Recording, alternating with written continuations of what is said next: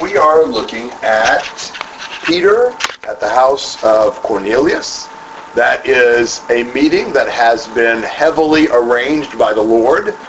Both the angel communicating with Cornelius and the sheet vision that Peter received, as well as the Spirit specifically telling Peter to go with the men that were looking for him. And Cornelius has gotten an audience of people ready to listen to the message when Peter arrives. And of course the real noteworthy thing in the context of Acts about this whole story is that Cornelius is a Gentile, and the people there are Gentiles. And this is kind of unheard of for a Gentile to receive the gospel. Proselytes have. There were proselytes back there in Acts 2. But proselytes were still counted as Jews, even though they were ethnically Gentiles. But for a real Gentile to be saved, that is a new step in the program. But it fits with the even basic thesis of Acts, where the gospel would be spread in Jerusalem and then Judea and Samaria and then to the remote parts of the earth. All right, any comments or questions before we start in 34? This is Peter's speech, so 34 to 43. And opening his mouth, Peter said, I most certainly understand now that God is not one to show partiality, but in every nation the man who fears him and does what is right is welcome to him. The word which he sent to the sons of Israel, preaching peace through Jesus Christ, he is Lord of all. You yourselves know the thing which took place throughout all Judea, starting from Galilee, after the baptism which John proclaimed. You know of Jesus of Nazareth, how God anointed him with the Holy Spirit and with power, and he went about doing good and healing all who were oppressed by the devil, for God was with him. And we are witnesses of all the things he did, both in the land of the Jews and in Jerusalem. And they also put him to death by hanging him on a cross. But God raised him up on the third day and granted that he should become visible, not to all the people, but to witnesses who were chosen beforehand by God, that is, to us, who ate and drank with him after he had arose from the dead. And he ordered us to preach to the people and solemnly to testify that this is the one who has been appointed by God as judge of the living and the dead. Of him all the prophets bear witness that through his name everyone who believes in him receives forgiveness of sins. So Peter has come to an insight, a deduction that he had not realized before. What was that? God shows no partiality. So who does God accept? Everyone.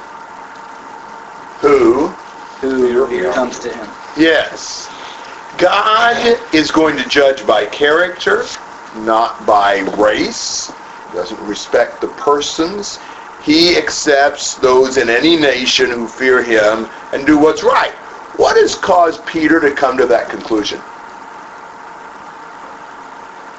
Well, his vision and the events that have taken place. Absolutely. He is seeing the point of that sheet vision with what God has cleansed, let no man consider common or unclean. And all the other events corroborate that as well. He's properly grasped the point that the Lord's trying to make to him. And so, he preaches about the Lord. He preaches the message that of peace through Jesus. And he tells about Jesus' work. What does he tell about Jesus?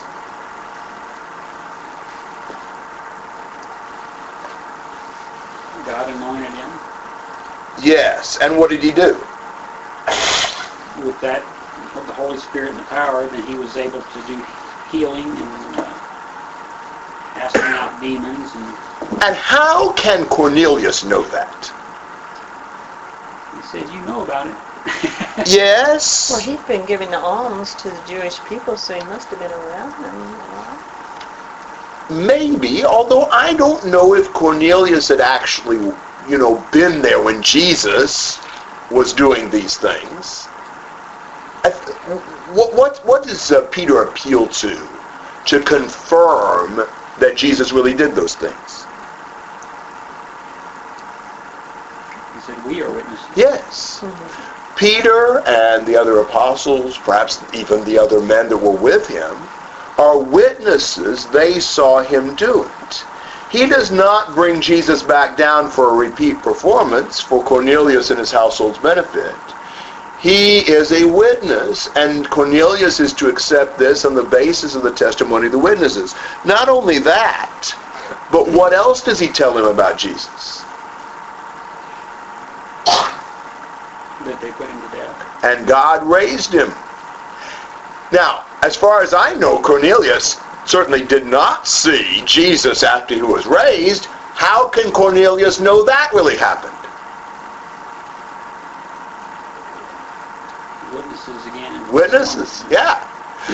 Peter and the other apostles and some of the disciples were witnesses of Jesus' miracles, and they're also witnesses of the resurrection. And so you've got this testimony that Cornelius can receive. Really, Cornelius is in a lot the same position we are. We didn't see Jesus work the miracles. We did not see him after he was raised, but we accept the eyewitness testimony. And so that's what he appeals to. And he says, Jesus ordered us to preach to the people and to testify that he's the God, who's been appointed by God as judge of the living and the dead. So we need to respond to Jesus. He's the Lord, he's the ruler, he's the judge. And the prophets say that through his name, everyone who believes in him receives forgiveness of sins. So he's basically preached a sermon about Jesus. Now, I don't know if this is a designed thing. I have a hard time figuring out what's contrived and what's designed. But I do think in this case it kind of helps us see the pattern of the sermon. If we will notice a chiasm, or there's some other terms we could use, but let's leave it at that. Look at the beginning and the end. Look at 34 and 35 verses 43. What's the similarity about 34 and 35 and 43? Saying that everybody who obeys him makes sense? Yes. You've got the everyone who fears him and does what is right in verse 35, and the everyone who believes in him in verse 43. And in verse 35, they're welcome to him. In verse 43, they receive forgiveness. So basically, you have the conditions for being right with God presented at the beginning and the end of the speech. Then look at 36 and look at 42. That's maybe not totally parallel, but what do you see as a clear parallel between 36 and 42?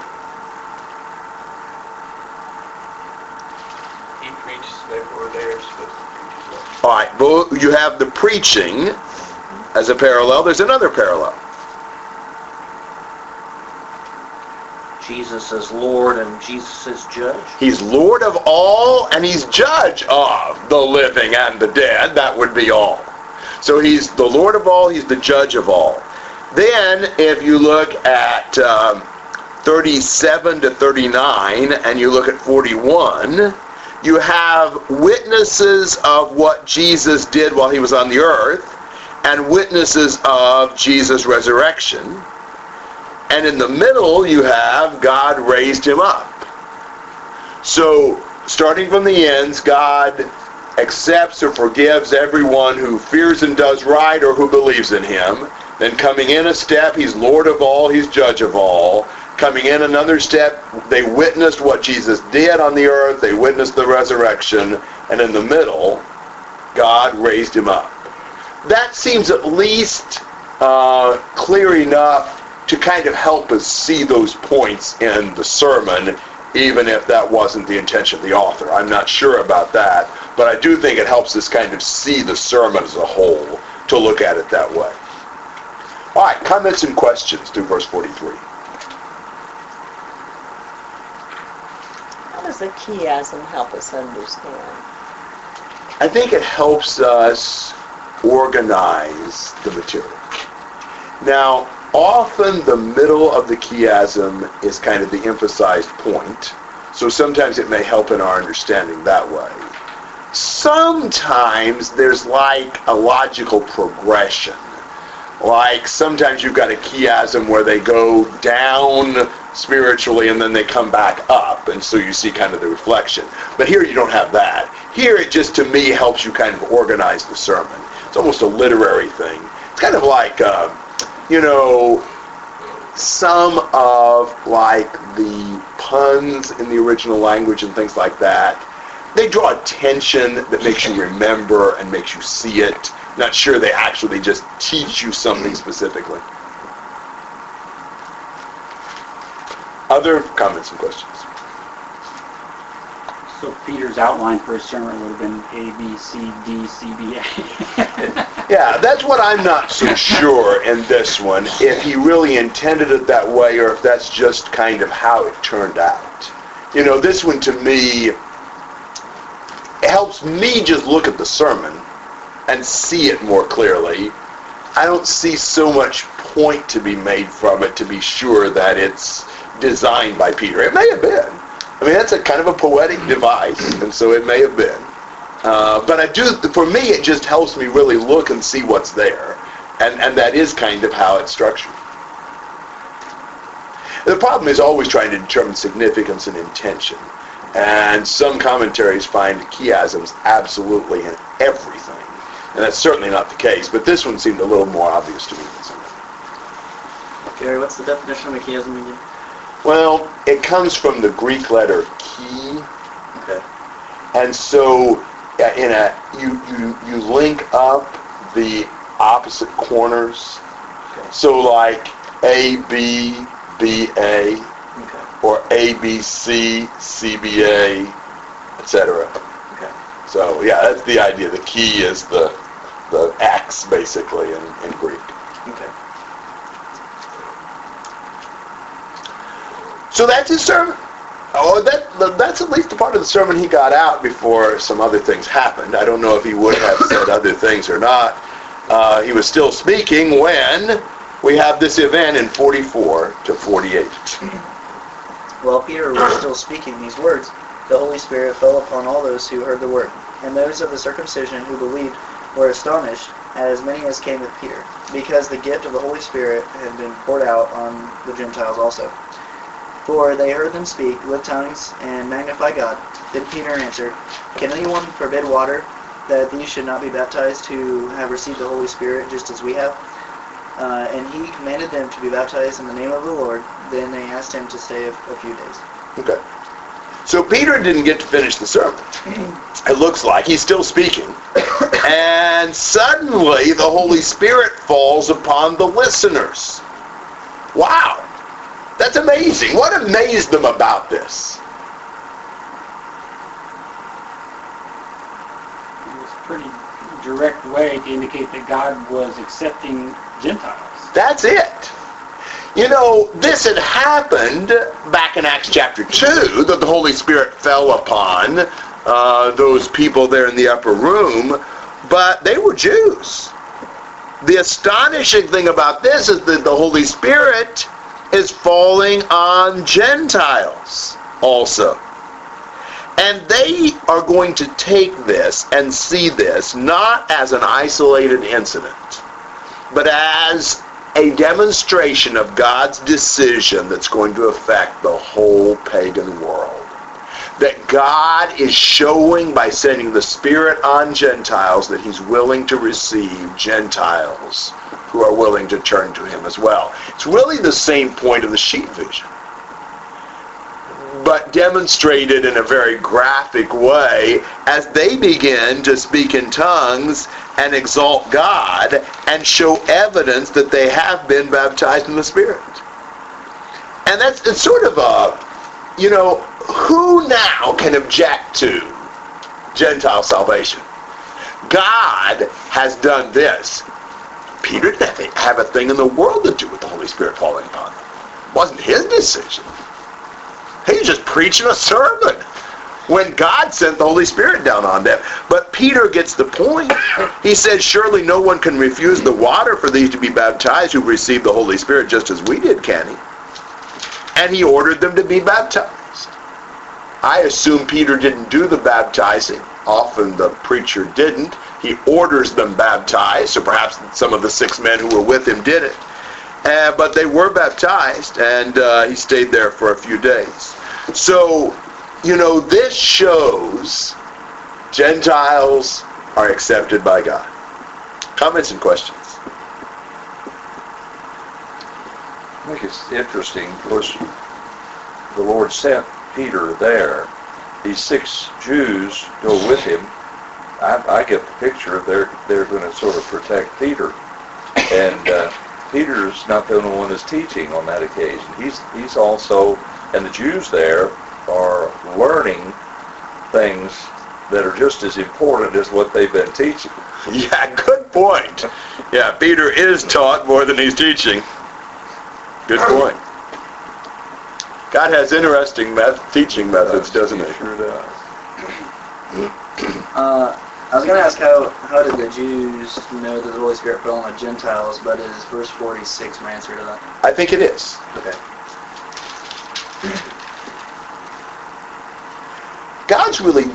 He's really done a lot of things in this chapter.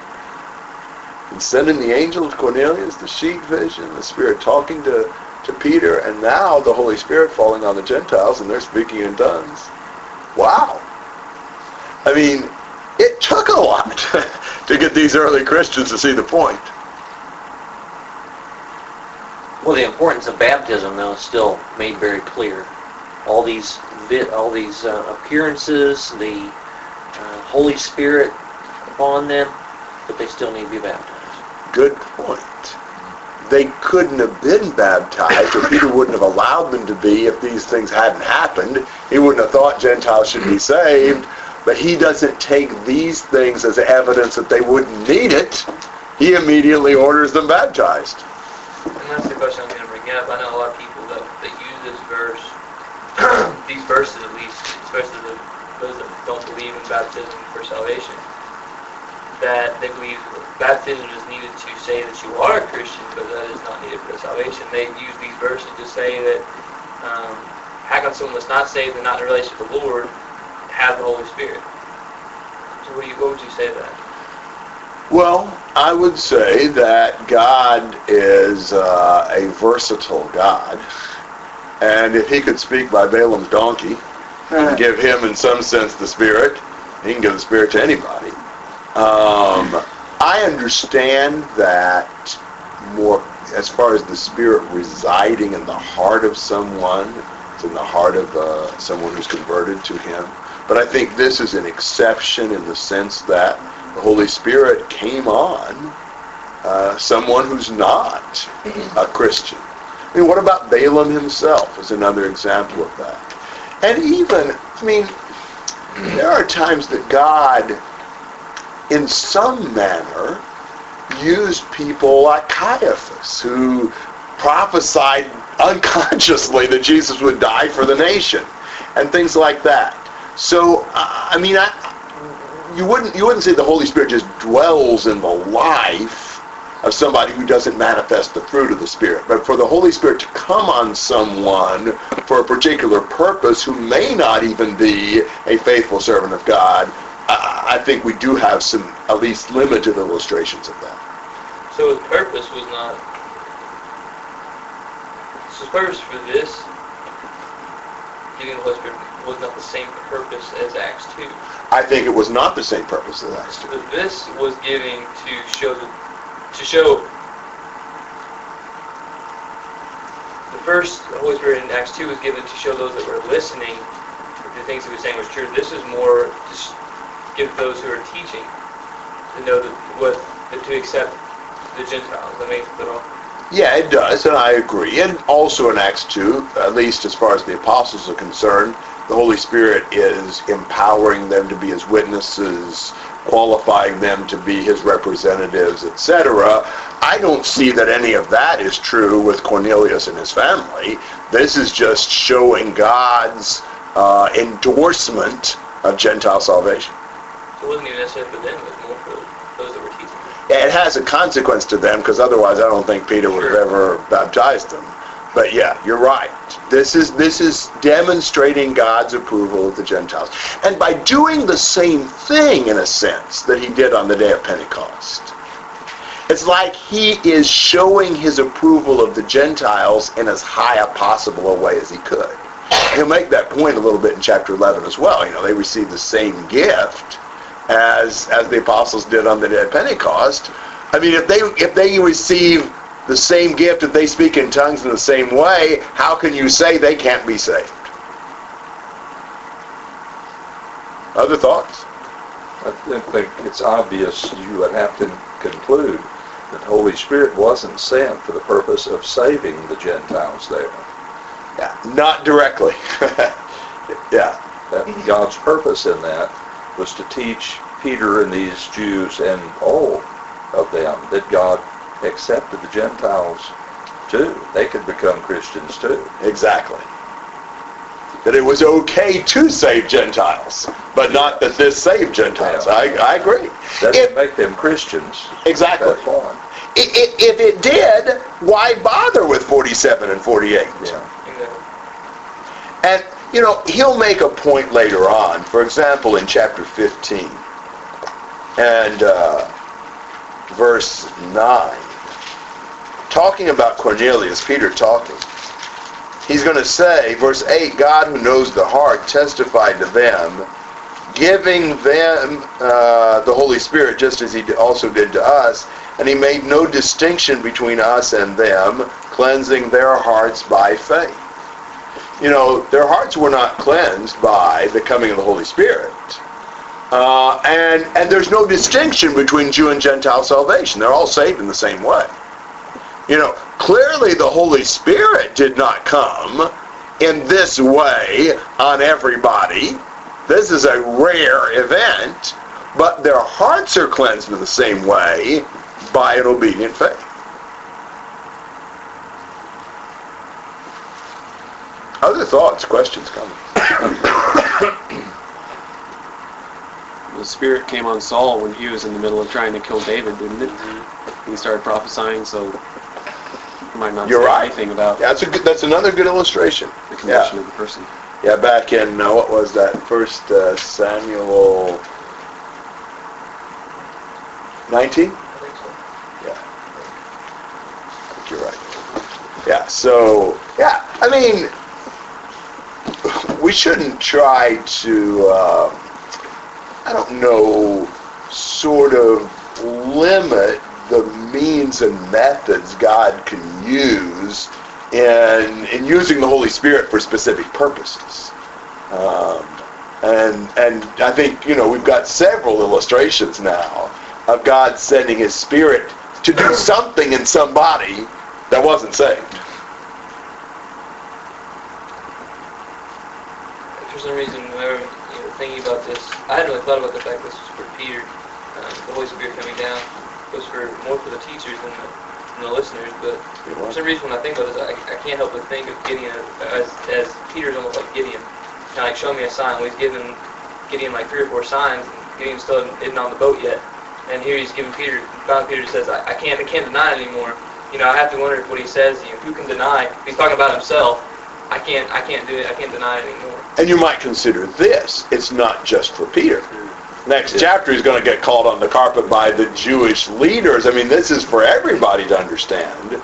And it is taking a whole lot to convince brethren of this.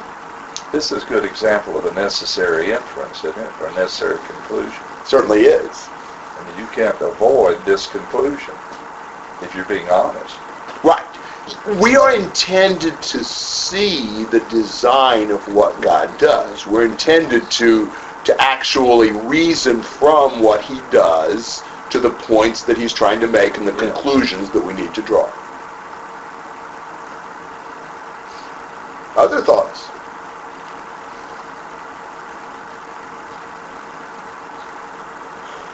Well, this next section is Peter going back to Jerusalem, and people have heard about this. This is a bit of a shock. Peter and some other men went into Gentiles and actually ate with them, and some other things. And they don't seem to have undue respect for Peter's position. They call him on the carpet. So chapter 11, verses 1 to 18.